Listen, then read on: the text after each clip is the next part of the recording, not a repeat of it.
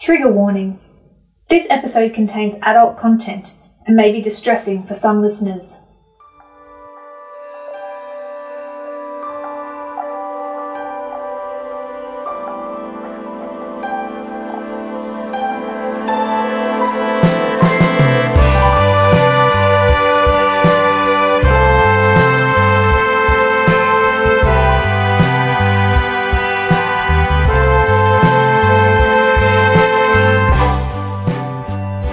Pride Across the Ages is a collaborative project to amplify and celebrate the voices of regional LGBTIQA+ living in central Victoria.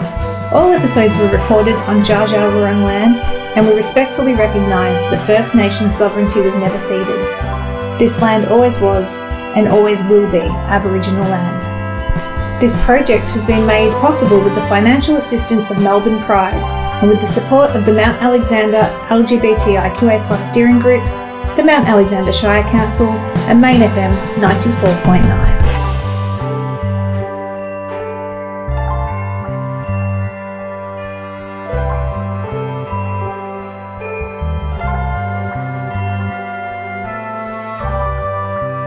My name is Lachlan. I was born down in Melbourne at the Dandenong Hospital, but I spent a few years in Frankston. That's where we lived. And then we moved up to Bendigo when I was about 6 years old, I think. Well, I was born in 1995, so I can't even remember what generation that is. So I identify as a transgender male. I don't often outwardly sort of identify myself. Like when I meet new people and stuff like that, I usually sort of wait to sort of get to know them to see whether or not they're a person that I'd be able to trust with telling them that I'm trans. For me, it's FTM, which is female to male. I think that's one of the acronyms that has been used, but I don't think it gets used much now anyway. What was childhood like for me? That's a very difficult question in a way. I've got sort of patchy childhood memories in a way. Like I've got a few bits and pieces from when we lived down in Frankston before we came up to Bendigo, mainly just a few of being in primary school and doing bits and pieces at home. Dad had a motorbike that used to ride around in our yard because we had a big enough yard. We were on like one of those, I don't know if they're called like duplex boxes, where it had like our property was sort of at the front, unit one or whatever, but it was a house, and then there was another one sort of just up the hill. But we had quite a big area of property that we had, so he was able to ride his dirt bike around there. So I remember always loving that, and him teaching me and my brother and stuff how to ride our bike, which is always the typical, you hop on the bike and they push you until you fall off and see how far you can get it each time. I think I did like a term at the Flory Hill Primary School in grade 1, and then I was homeschooled from then on because in the parent-teacher interview, the teacher suggested to my parents that I might be dyslexic because I was having difficulties with learning. Unfortunately, my parents weren't on board with that sort of stuff and put it down to his bad teaching, so decided to homeschool me instead. Which, in hindsight, yes, I got that one-on-one teacher-student dynamic, which helped me to be able to learn because I had someone's full attention on me to help me learn it until I got it and stuff like that. But at the same time, didn't necessarily help in other areas, especially socialisation and all that sorts of stuff. Up until teen years, most of the stuff I did with my brothers, very big Star Wars fans, and because we were all homeschooled, like we just had each other to play with. My older brother was already in school at the time, and he was pulled out to be homeschooled as well. But because he'd sort of already been in the the public schooling, he was pretty comfortable with it. He was pretty familiar, and he had, he already had a group of friends and stuff like that. So he opted to go back to public school not long after. I think he maybe got a year or two in, and he was like, nah, it just wasn't for him, which is fair enough. But my younger brothers, they did kindergarten, and then they were homeschooled pretty much. So I didn't go to primary school or anything. I think grade 4, I think it was like a year after my older brother went back to school, I wanted to go to school because mainly my main priority was I don't have any friends, and if I go to school, maybe I can make some. And it didn't go well at all. I went to the Victory Christian College for a year and was bullied terribly to the point where I went back and did homeschool because not only was my learning and my grades absolutely atrocious, but yeah, my attempt at making friends didn't go down very well either. So yeah, potentially could have been something to do with me being trans because it was a wrestle with my mum to allow me to have short hair. But I think that year was one of the times I managed to get her to do it for me. So I had short hair. And in that sort of social thing, it was always like, because at the time I was seen as a female, trying to make friends with the boys didn't work. So obviously I was left to try to make friends with the girls. But because I was a very tomboyish student, and a lot of the girls were a lot more into girly things. My attempts at trying to make friends with them didn't really go down sort of well, because I also have ADHD and undiagnosed autism, and one of the ways of trying to integrate ourselves socially is through masking, which can be to pick up and to try to adapt the social things that you view and observe other people doing. So I tried to talk about the same things they did. I tried to be interested in the same activities, draw the same way they did, and things like that to try to fit in with them, sort of thing. But they took that as me stealing their ideas or copying them and that sort of stuff. And so they very quickly were like, "No, we don't really want you sort of in our friend group anymore." But I think both of that aspect of me being visibly, outwardly not looking very similar to them, because obviously, you know, I was, what's grade 4, like maybe 9 or 10 or something, I think, look very boyish to them. And they're like, well, you know, they're a group of girls, they've all got long hair. The uniform for girls, you could either wear like shorts and t-shirt, or they had dresses. And then the only time I had to wear a dress was for the frigging photo, for the school photo, because my mum wanted it, but I wore the shorts and t-shirt every other time. So I was one of the few girls that was only wearing shorts and t-shirt. I think there was just both of those dynamics of behaviour, as well as you don't fit in looks-wise as well. So I went back to homeschool and homeschooled up until year 11 to 12, and that's when I went to Bendigo Senior for those 2 years. I think I have a lot of cherished memories with me and my 2 younger brothers, being huge Star Wars fans and stuff. We had heaps of Lego Star Wars that we always played, so we would build bases. I remember we'd use boxes in the doll's house and all sorts of stuff, and it would be different planets or different scenery. That was always really fun. We spent ages lightsaber fighting in the back garden as well. Often we'd even wait till it went dark, even though it'd be absolutely freezing. We'd go out there just so that we could have our lightsabers lighting up and fighting and stuff like that. That was heaps of fun. Yeah, riding bikes, that sort of stuff with them was always cherished memories. I used to visit my cousin a lot as well. We were only a couple months apart, so we grew up relatively close with each other, which was really good. So I was brought up in a pretty conservative Christian household. So as much as I was allowed to get away with wearing my brother's hand-me-downs and jeans, it was very much pushed on me and expected that I would try to behave feminine and girly. It was kind of one of those, a bit of an agreement. Most of the time I could wear what I wanted, but when certain occasions came up that they expected me to behave a certain way, then they would expect me to. So church on a Sunday, my mum would always badger me into wearing a dress and doing my hair, and absolutely hated it. My parents, my dad, he worked pretty much from 7:30 till about 5:30, 5 days a week. So when we were in Bendigo, probably from when we living in about White Hills, which I think was probably from the age of around maybe 9 till about 15. My dad was doing up a car in his garage, so he'd go to work pretty much, and then he'd come home and he'd be in his shed doing a lot of stuff. And my mum, she homeschooled us. She did the cooking and the cleaning, and from their religious sort of opinions as well, they had their ideas of what the man and the woman, or the father and the mother, would sort of do in that dynamic, and that was pushed onto me and my brothers. Me, for instance, being the only girl in the house, I was expected to help mum with the cooking and cleaning and housework, yet my younger brothers weren't expected to anywhere near as much. There'd be times when, after dinner, my parents would want me to pack the dishwasher, empty the plates, all that sorts of stuff. My brothers could just leave the table, leave their food on their plates at the table, and there'd be times I remember when I'd ask them, be like, "Hey, can you guys at least bring me your plates and empty your food scraps into the bin and stuff?" And I basically just get told, "I'll just do it. It's not that hard.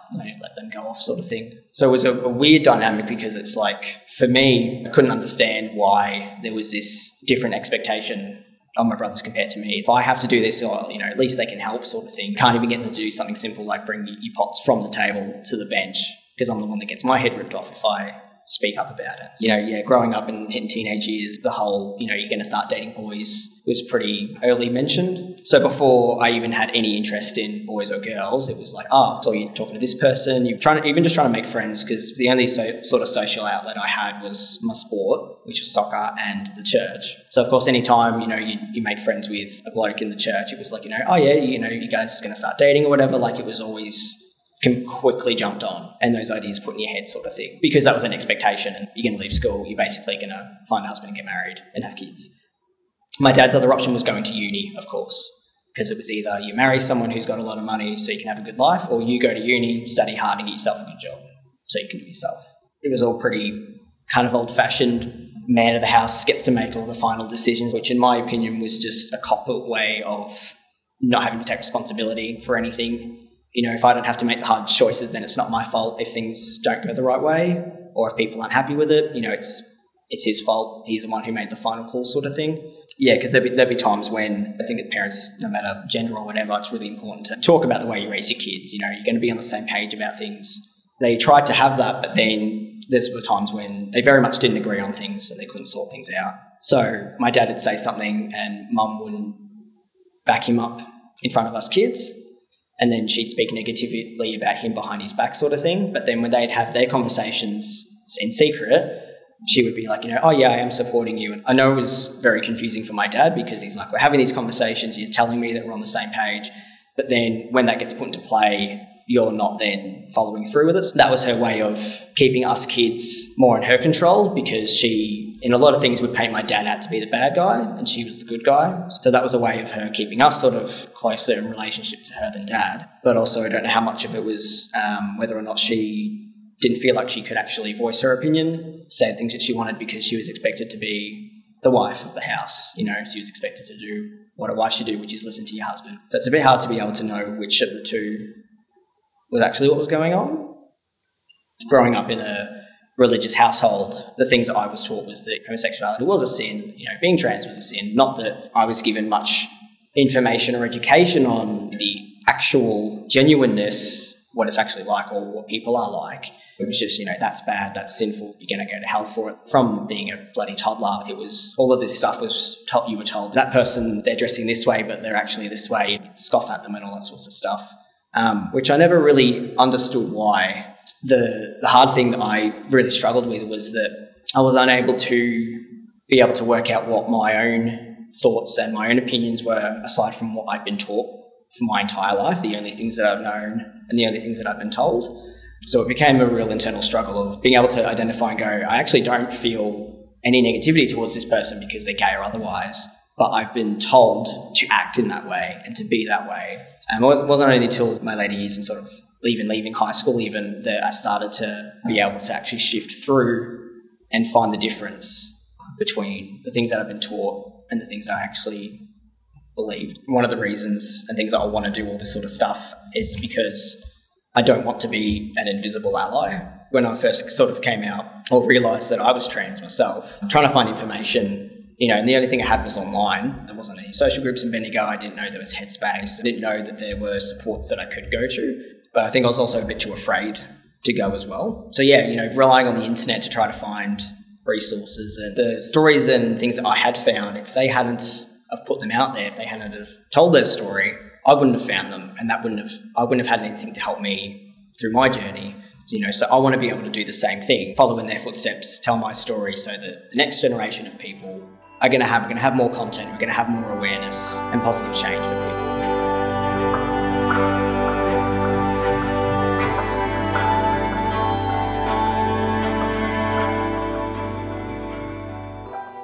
My dating experience is an interesting topic.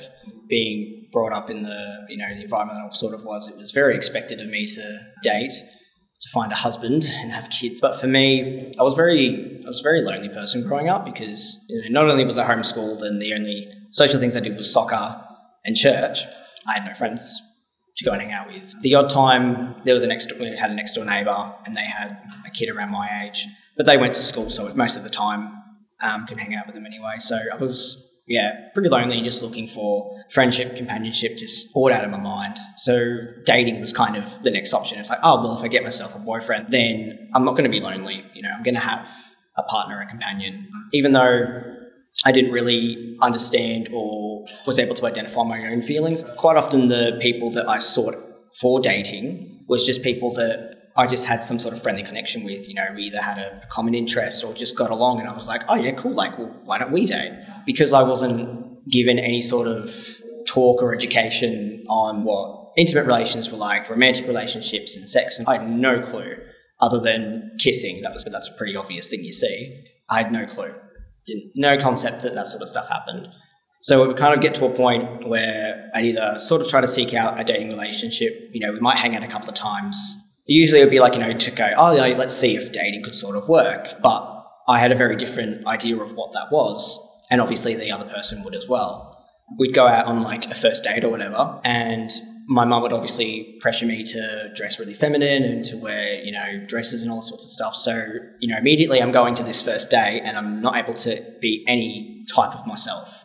So this person's gone from seeing and interacting me any other day life or whatever, or at church when I'm, not necessarily all dressed up or whatever, or I'm a bit more comfortable sort of thing, to then being like, oh, I've got to act like a lady now. And I think that very quickly they're like, well, you're not really the same person that you kind of are as a friend. So it didn't really go any further than a couple of dates. And then the first person I really tried to date was a guy in high school who was in the same class with. I think we managed to date for about a week before I was basically bullied by the church to break up with him because he wasn't a Christian.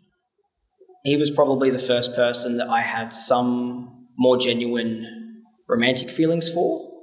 I was really happy and really pleased because, he knew that I was a Christian and he understood my beliefs and stuff, because when we'd obviously had the conversation, I said, look, my religious faith is this, blah, blah, blah, and we're told, you're supposed to date Christians or whatever, and he's like, well, I don't have anything against you being a Christian, if you want me to come to church with you, I will, but, that's just not my belief sort of thing. And I was pretty fine with that. I was like, he's respecting me for my beliefs. Cool, I get that, awesome. And then, so I went home to my mum. She seemed pretty fine with it. And then it was literally at church the next time. She'd gone and told one of my mentors there that I was dating this guy who wasn't a Christian. I purposely wasn't going to tell her because I knew what I was going to hear, which was that I shouldn't be dating.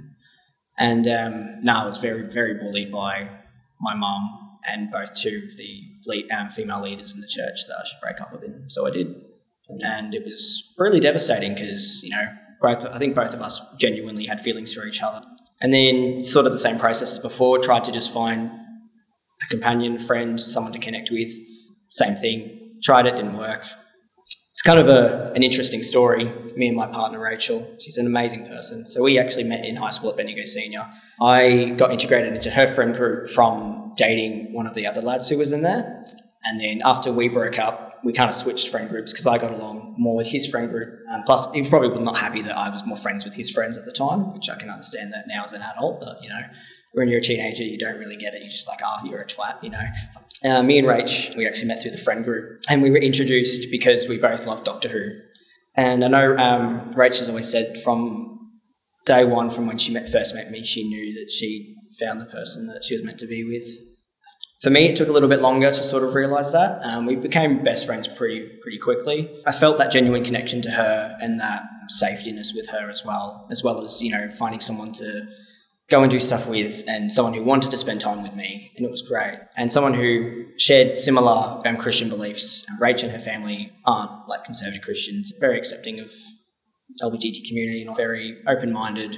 And that was another sort of eye-opener for me, because something else I'd sort of been told with the church was, our view of Christianity is, our view is the correct one. So if other Christians, are accepting of this, but we're not, they're not true Christians. But for me, being able to actually meet and have conversations, which on my end, I was probably more trying to have an argument with them, because that's what I'd been told to do, was, basically argue your belief to other people. And I know Rach was very, very annoyed with some of the opinions I had at the time, which weren't necessarily my opinions, but were more just me expressing everything that I'd been sort of told to say.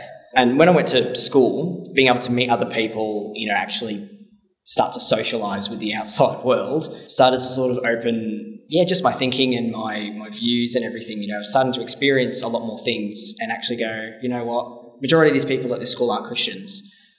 That doesn't mean that they're all for people or blah, blah, blah, just all of the crap that I'd sort of been, fed all the way growing up. So I started to realise that, when I'd heard point of views or had these sort of discussions, there wasn't this overwhelming anger in me that, you're arguing everything that I believe in. It's kind of like realising that none of this was genuinely from my heart. It wasn't something that I actually believed in. It was like, this is all just information.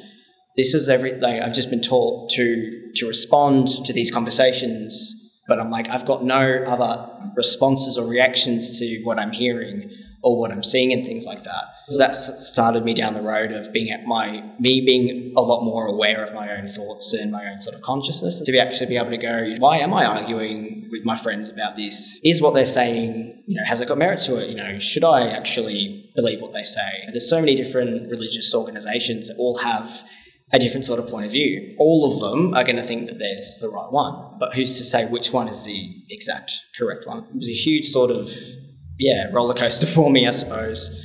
But me and Rach, so we were best friends. We hung out every day. We kept hanging out, and we're obviously best friends still after high school. And I tried dating another bloke that I'd met at one of the PYV camps.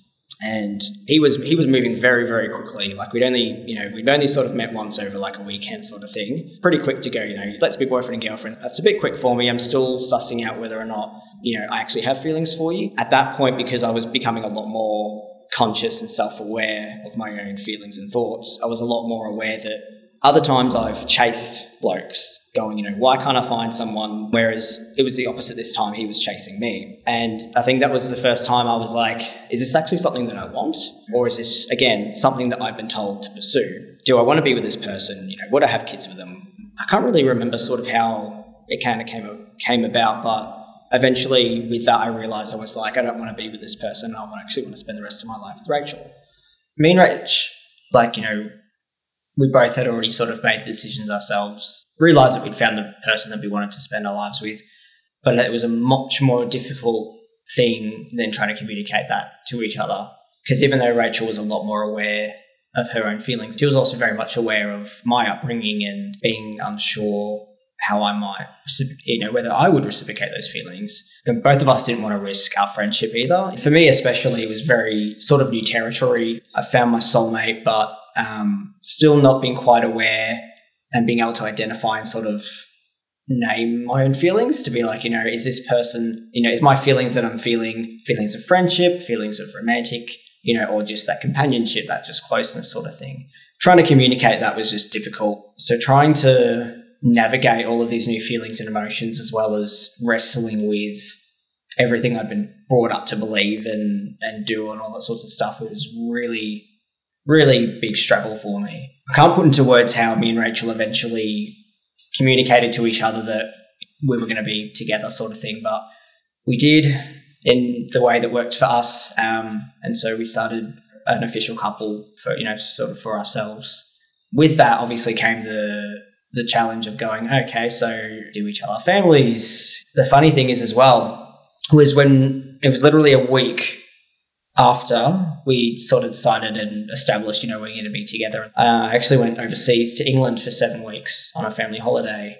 It'd been a week, we'd gotten together, partners, and then it's like, cool, I'm gone now. Being overseas with my family is, as excited and as amazed I was to be overseas. And I'd wanted to go to England for so many years because my family's background is all English and all that sorts of stuff. So there's all my mum's side of the family that I got to meet. But I was very, just homesick because I was missing Rachel dearly and couldn't tell anyone.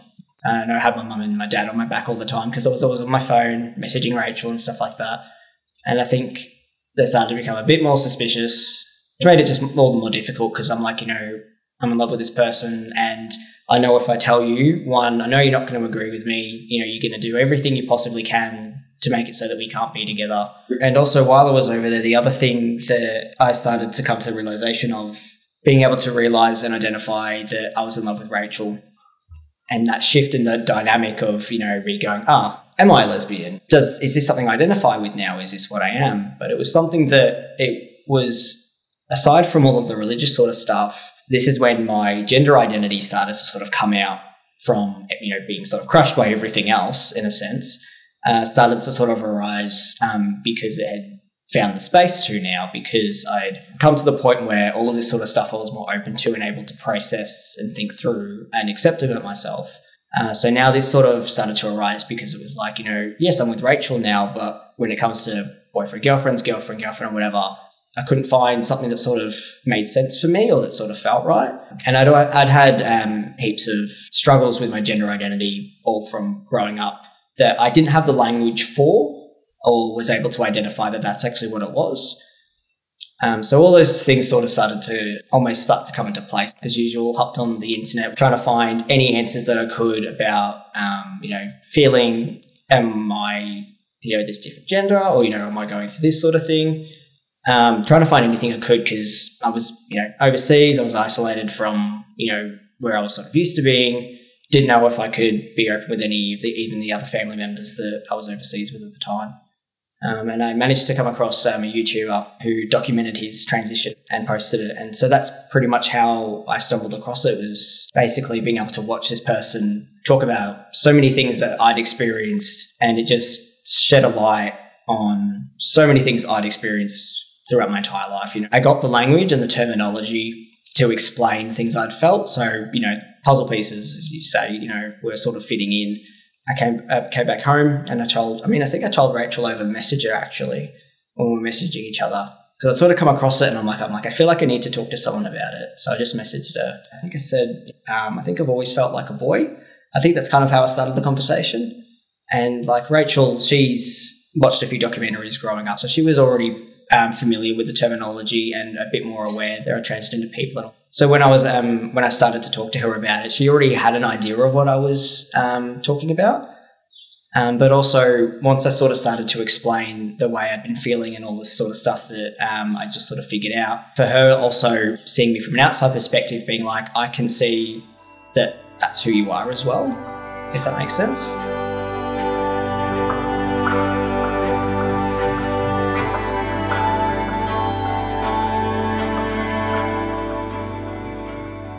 The two big moments that I had with my transition, which was starting hormones and then also getting my top surgery as well.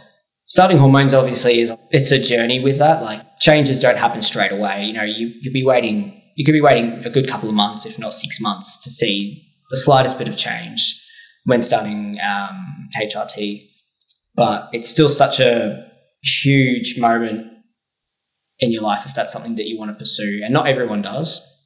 And that's completely fair. Everyone's journey is unique and different. But getting my top surgery and being able to lessen my dysphoria with my body was just absolutely amazing.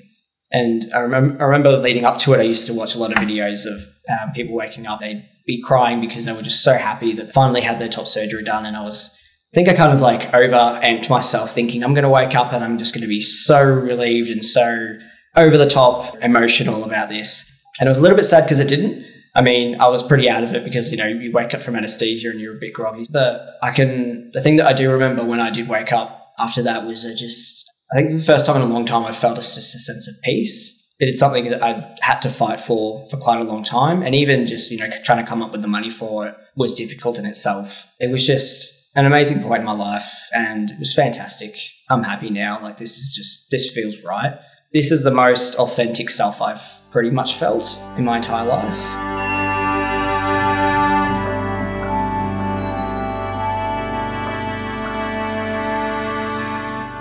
Is society more accepting of difference today? I would say a lot more than what it has been, but I know that there's still quite a bit to go with things.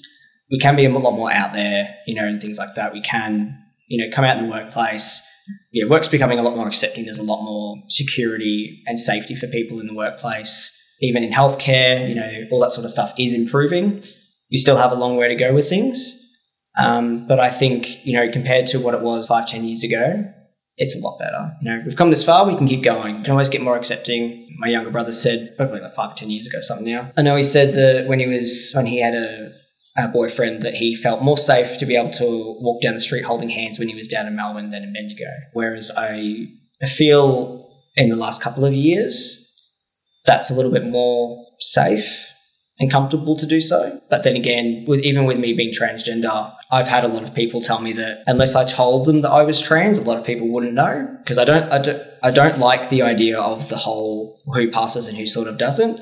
I get the concept because, even as myself, coming out as trans and going through the physical, mental, social journey of all that is discovering your own identity, but also there's an aspect of I want to be able to pass socially for the gender that I identify with. I want people down the street to be able to look at me and see the gender that I am, not the gender that I was assigned at birth. But then there is this stigma, and there's just there can be a bit of negativity with people who, in social standards, may not be able to pass as well as other people. And I think it's something that we're trying to move away from as a term. And, it doesn't matter if you pass for a cisgender person or not. That's not the point.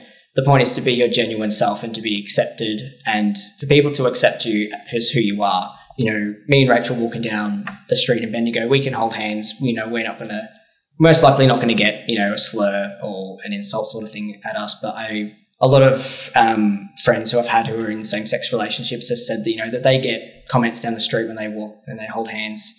And it makes them not feel like they can hold hands down the street. And it's awful. It's like, why? Why would we insult people for being in a loving relationship and want to hold hands down the street? Like, it's none of your business.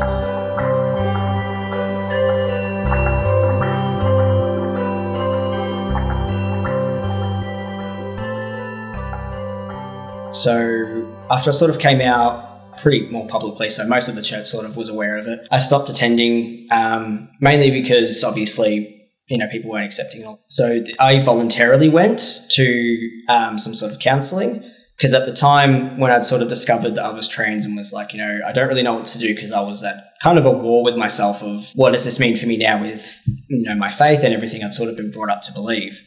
The only sort of thing that I thought to do was, maybe I'll just talk to someone in the church about it. So they knew me relatively well, and I was like, I don't know who to go to. I don't think I can talk to my parents.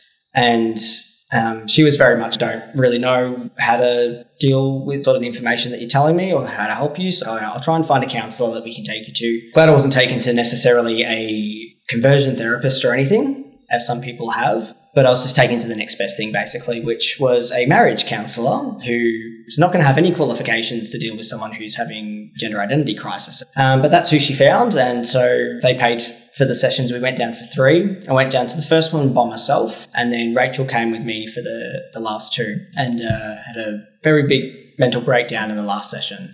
The first 2 sessions was basically them, trying to get an idea of what was going on, trying to find out everything they sort of could, anything that they could use as an excuse for me and Rachel to be together, anything that they could go, that's the reason why you're feeling this, not because you actually are. And then, the third session, it was you can't be Christian or whatever and go down this path. You've got to either choose one or the other. And for me, I'd found this whole new world of finally finding out who I am as a person. And I finally found, the love of my life. But now I've got to choose between that and literally everything that I've ever known, my entire life, my upbringing, everything. It was, you've got to choose, basically. You can't have both. So full mental breakdown in the session. Left feeling very, very suicidal as well, which wasn't good. But amazingly, on the ride back home, I think I fell asleep because I was absolutely exhausted.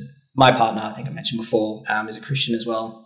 And she had a nap as well. And she remembers the dream she had was, Rachel says that she reckons that God allowed her to have a calming vision, basically, a calming dream, that everything was actually going to be okay. And she can actually recall that the picture she had of me in that dream was basically as I am now, even though I look very different to the way I was at that time. And so when we got home, she told me that. And we just pretty much went from there. I told them I wasn't going to go to the counselling anymore. And I trusted that Rach had the faith and confidence that what we were doing and who we were wasn't bad. It wasn't against God, and there was no reason why we can't be Christians and we can't be who we are and we can't be in a relationship. We continued on knowing that it wasn't all going to come crumbling down around us, and that we were going to make it and we were going to be okay.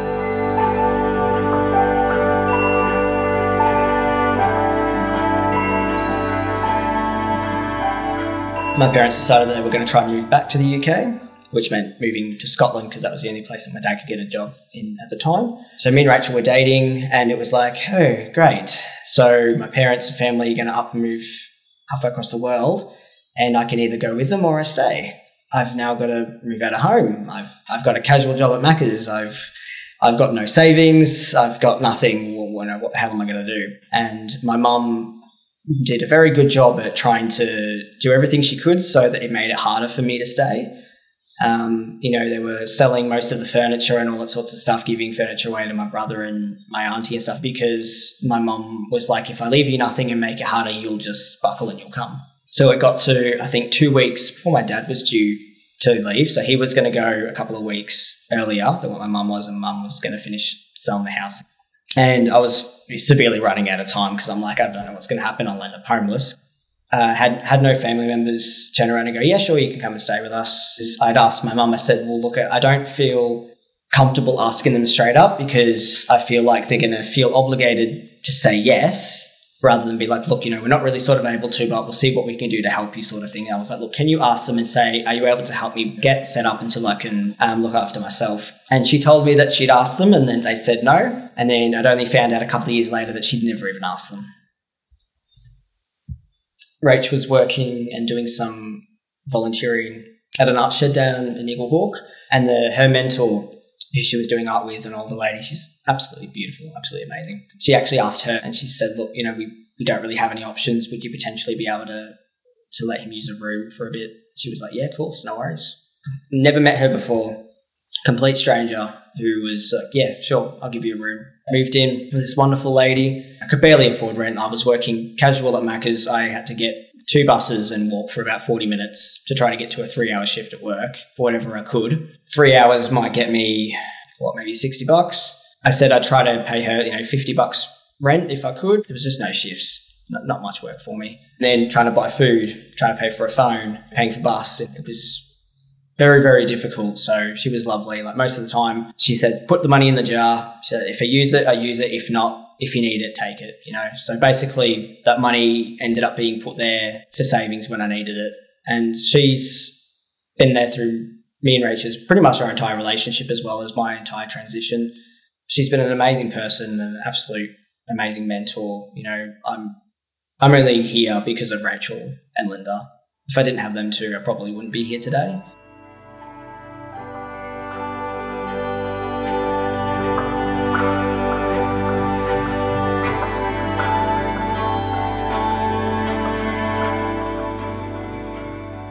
If I could have given myself any advice, knowing what I know now, trusting yourself a lot more than what you think you should is really good. You're the only person that's you understand yourself more than what anyone else will, even if you don't have the information or the knowledge. Got such a vital tool now, which is the internet. We have such access to it. It saved my life, giving me all that information that I needed. Probably saved so many other people as well. Use it, ask questions, don't be afraid to try new things.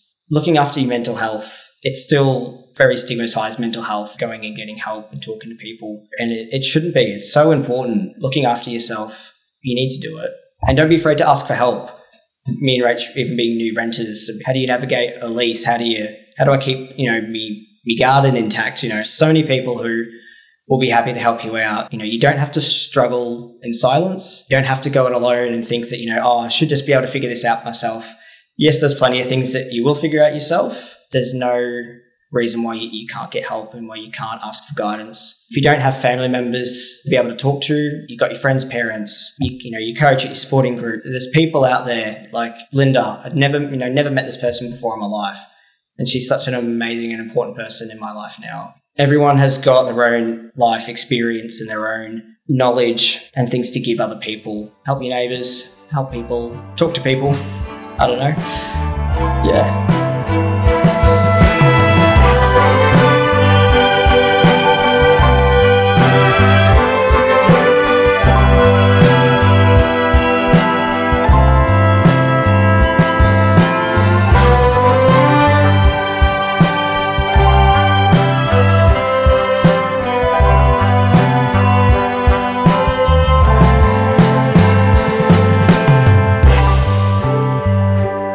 This podcast has been produced by Shireen Clow, editing and original music by Amy Chapman, interviews conducted by Shireen Clow and Amalia O'Hara. A big thank you to all participants for sharing their stories with such wonderful generosity of spirit. If anything within this episode has been upsetting for you, please reach out and call the dedicated LGBTIQA+ helpline Switchboard on 1-800-184-527 or Lifeline 13 11 14, Kids Helpline 1-800 55 1800.